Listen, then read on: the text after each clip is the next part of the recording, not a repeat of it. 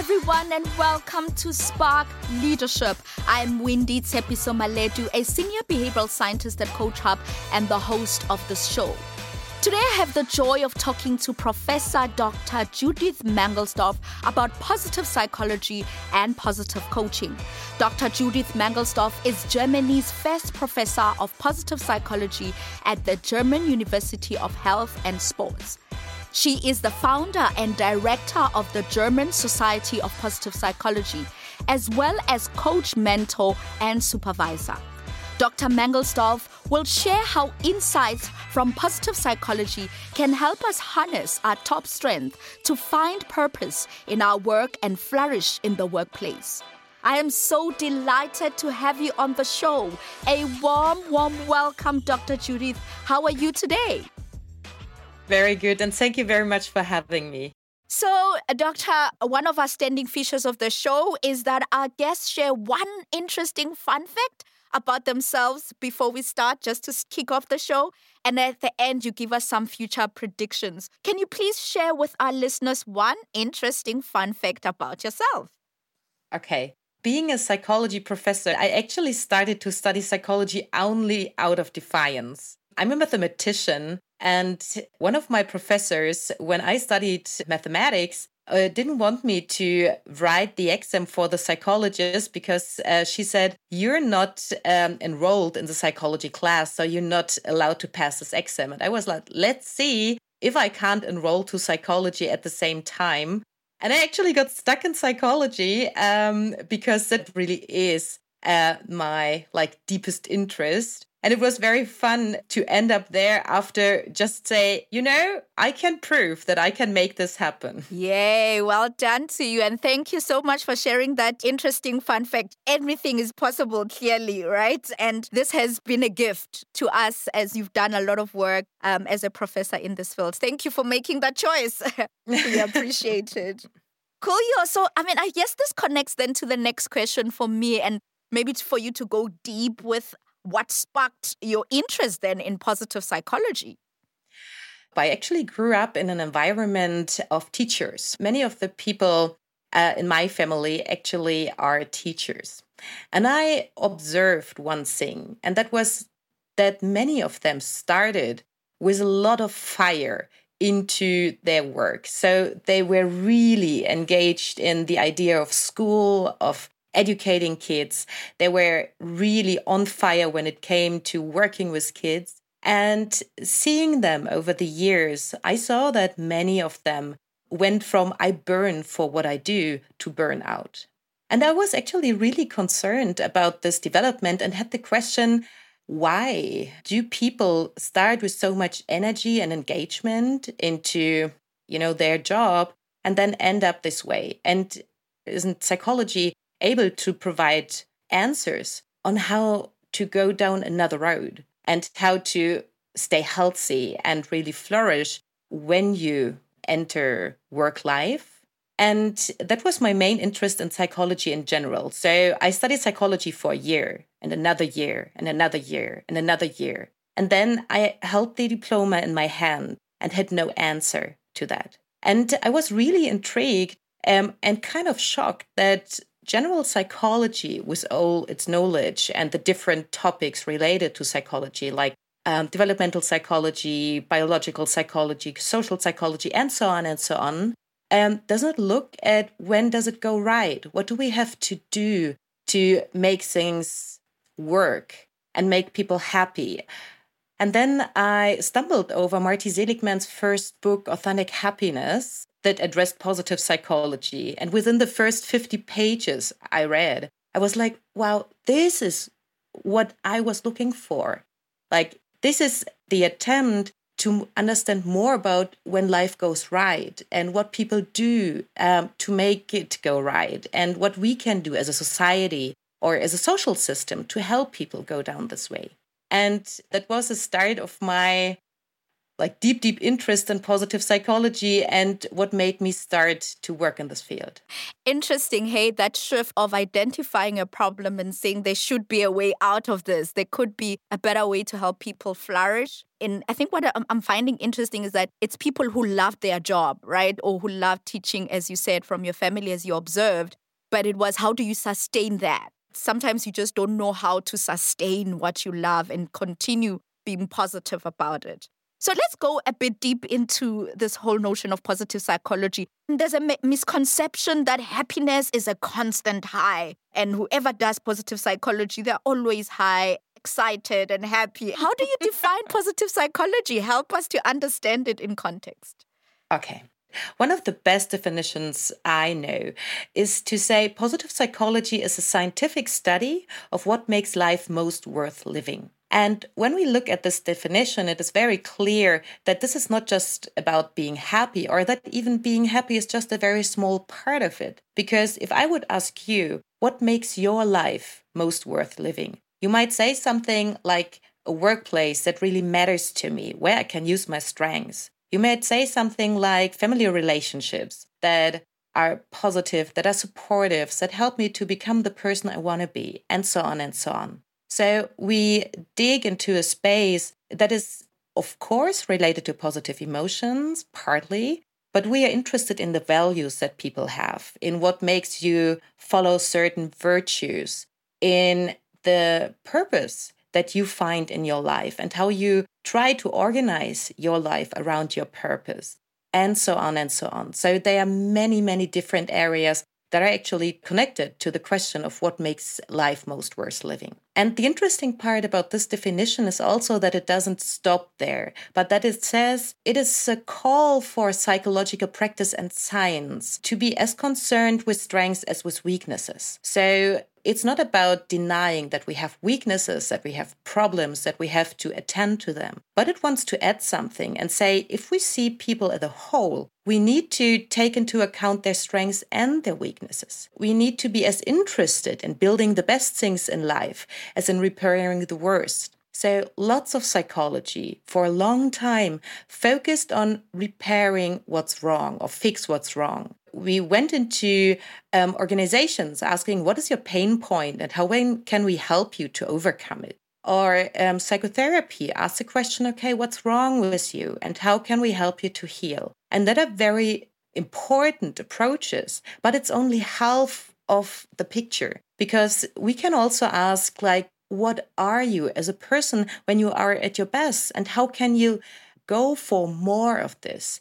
And what is the best thing that you can do as a company? What are you really good in? And how can we make this the leading idea of your company? And so on and so on. There's so much space for development for people that it would be really a shame not to attend to that also from a scientific base. Instead of asking the question, what is wrong with you? Positive psychology looks at how you can be at your best. I wanted to build on this theme of becoming your best self and thriving. Dr. Judith already mentioned the founding father of positive psychology, Dr. Martin Seligman, who says that there's life over and above not being miserable. I asked Dr. Judith what that life over and above not being miserable looks like. So Marty usually would answer this question saying, if you imagine your psyche on a scale from -10 to +10, where -10 to 0 is a space where, you feel upset, where you suffer from the problems that you have, and so on and so on. So what's wrong with you? And how can you fix this? And then there's a space between 0 and +10 where you're not suffering, but if you are on a 0, you are also not just not happy, but you're also not flourishing. You're not thriving. You're in a space where you are. Basically, that's it. So the question that most of positive psychology tries to answer is, how can we enable people who are in the space between 0 and 10 to get a little bit closer to the 10? How can we, for example, set up relationships in a way or find partners that are really supportive and that really go into a positive relationship with us where we find an emotional home?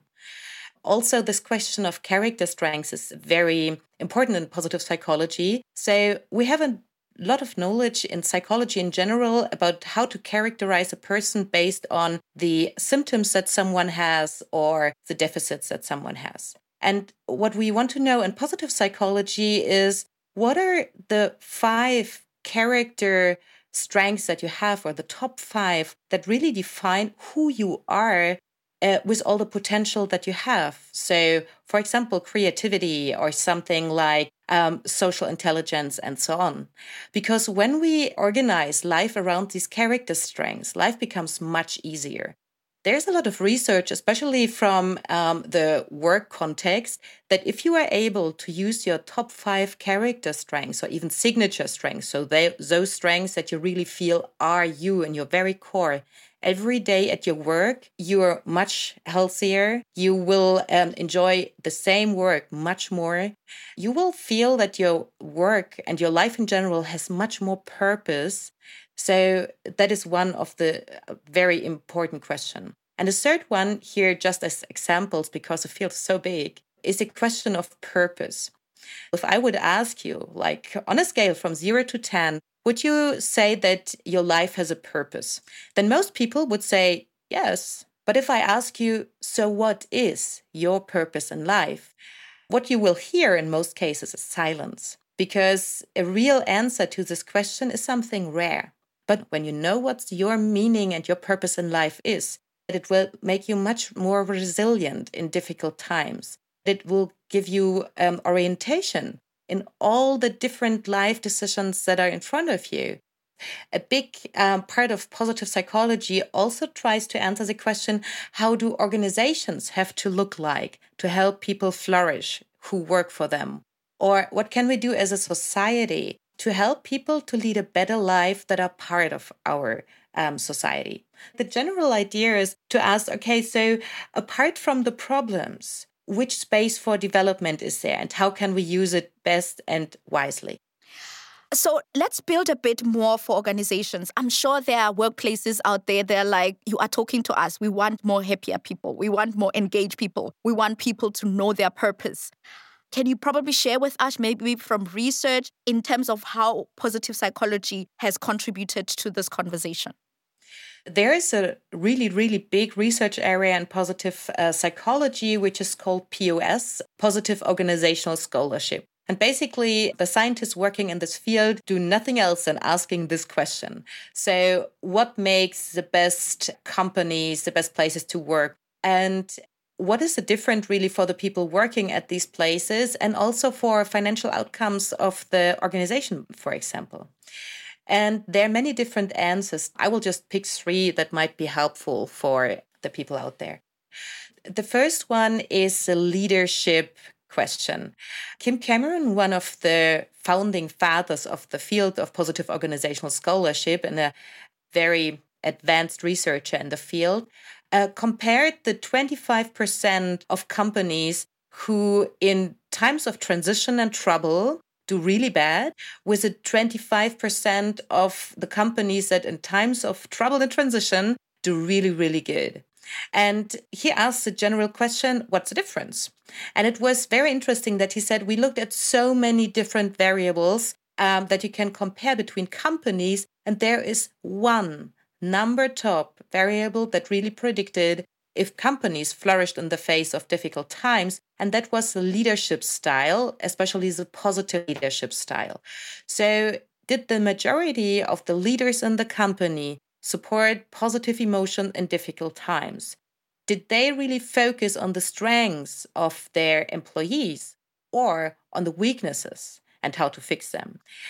Did this leader try to bring people together when it's really difficult, when we are in home offices and so on, and organize that people can grow together, that teams can grow together, that they can have meaningful relationships apart from just the tasks that they have to do with each other?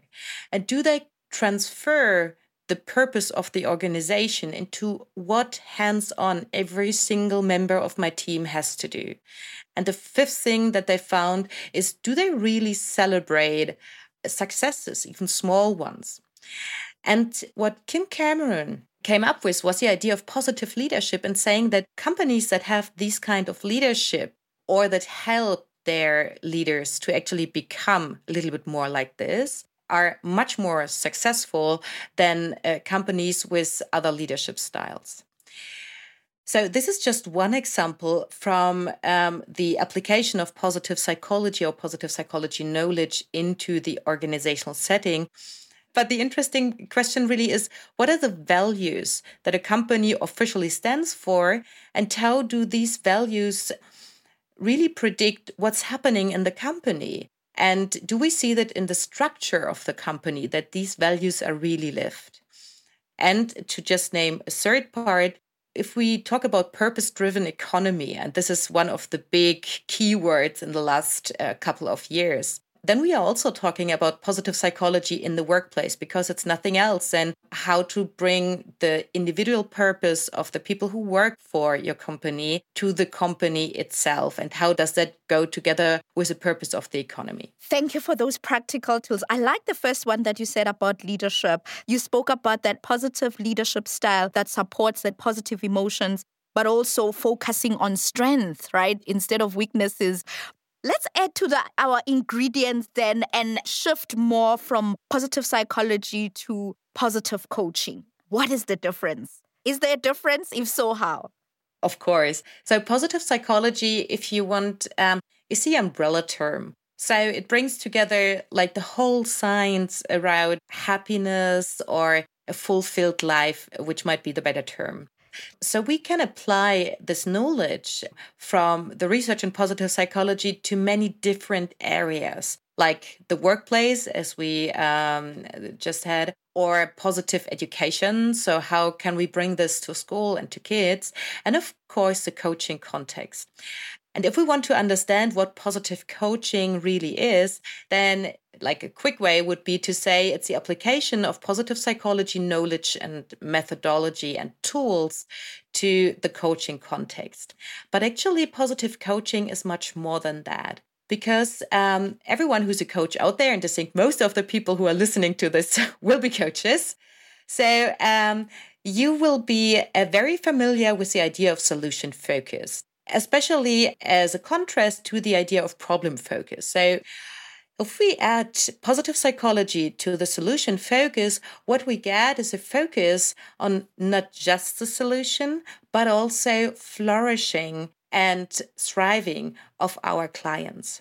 So if I try to explain positive coaching to the people I work with, what I usually say is, if we take solution focus, often our main question is, what is the quickest way from where the client is to where he wants to be? We look for solutions together with a client that bring him or her very fast to his or her goal. In positive coaching, what we do is to see this as a chance for development for the client and also go a solution-focused way, but at the same time add ingredients of positive psychology, for example, the strengths focus, to allow the process to bring the client a little bit further to who he or she really can be as a person. I give you a very concrete example to make it more accessible. In solution focus, I would ask, okay, what is the goal of the session? If the session goes really well, like where are you at the end of our session or even the coaching process in whole?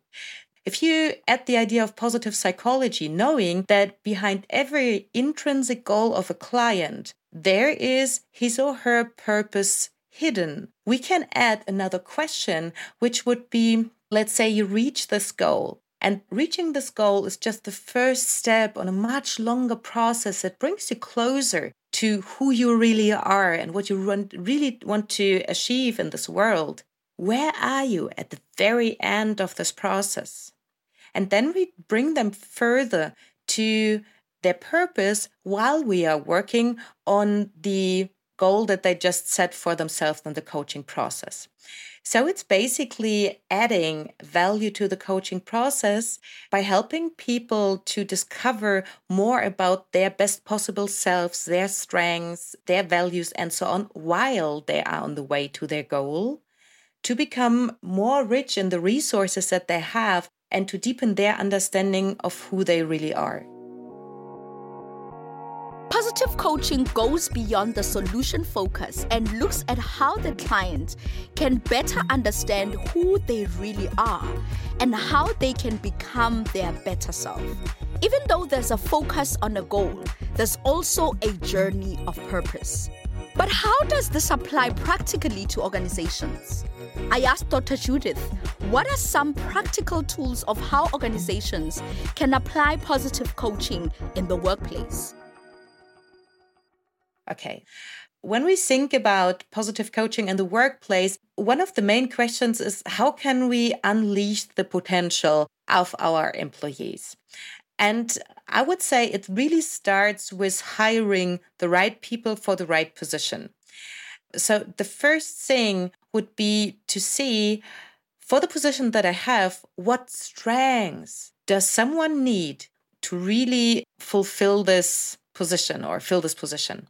Because if we fit not just, CVs to new positions, but really character strengths to the character strengths that are needed in this position, what we will have is a much more engaged employee, someone who experiences what he or she does really as meaningful and fulfilling, and is in a much better position. So that is really the first point, is not to start about positive coaching in organizations when we already have the people in, but to start thinking much earlier in the process.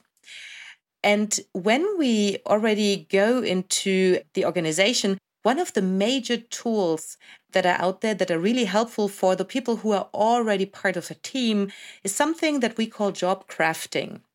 So basically, job crafting is the idea that within every position that you have, it's not just that you fit to this position or not, but to use the space that every position has for change to make it more suitable for your strengths, for your values, for your passions, and so on.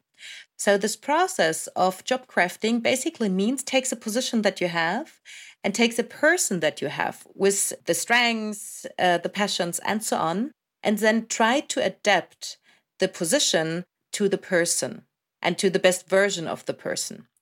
The closer we can bring these two, the happier people will be and the more satisfied people will be in the position that they have.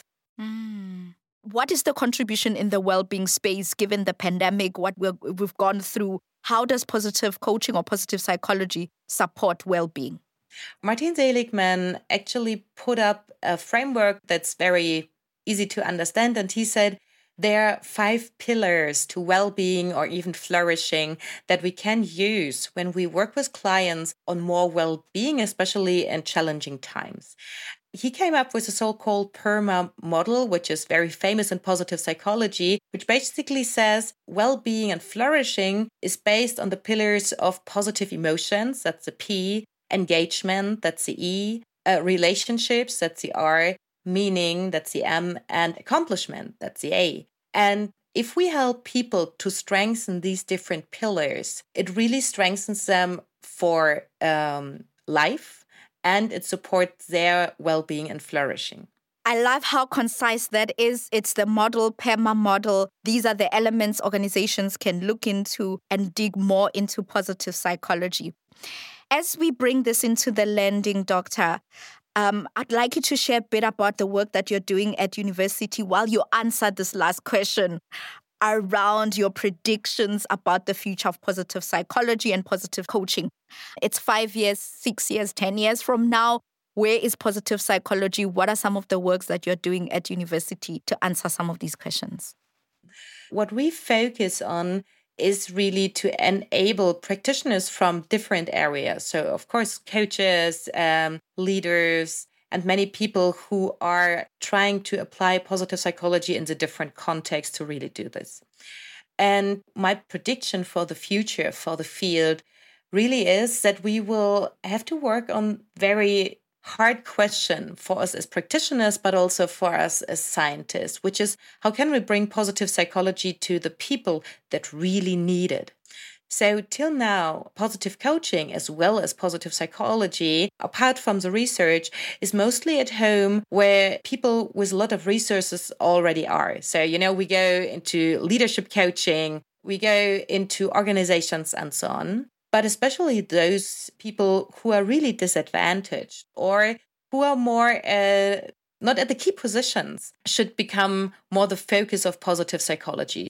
So I think one of the major questions will be how to reach those people who are really more disadvantaged when it comes to resources. And for the whole field, we now move into a direction where we try to get away from basically focusing on white privileged people when we look at the world out there, but where we try to make it more a global attempt. So how can we not just contribute to the well-being of people, for example, in industrialized countries, but also for people who really don't have access in the same way as many of us when it comes to knowledge, when it comes to education and so on. And another big thing is the sustainability idea and the climate crisis. So what can positive psychology contribute to a value system that helps us to move in the right direction? Beautiful. Thank you for those questions. I love questions because they leave us with reflection, space to reflect and try to answer these questions. As they say, always good questions inform, but great questions transform. And I hope with these questions that you have asked, we will be able to transform societies and communities in the future. Thank you so much, Dr. Judith, for your time. It's been a pleasure and a joy to have this conversation with you. Thank you. Thank you so much for having me. What stood out for me from this conversation is how Dr. Judith defined positive psychology. That is a scientific study of what makes life worth most living. There's always a misconception that positive psychology is all about being happy. But what I learned is that being happy is just a small part of positive psychology. Thanks everyone for listening. If you like what you've heard and want to explore more, head on over to coachhub.com to learn how we democratize coaching across all career levels. And if you're listening on Apple Podcast or Spotify or any other streaming platform, please give us a rating and leave a comment. Join me on our next episode as I speak with Dr. Dumi Magazela as we talk about Ubuntu intelligence and Ubuntu coaching. In this episode, Dr. Dumi defines what Ubuntu means and shares more insights on how this concept is not just an African concept, but a global phenomenon. You don't want to miss out. From everyone at Coach Hub Studios, have a wonderful day. Happiness.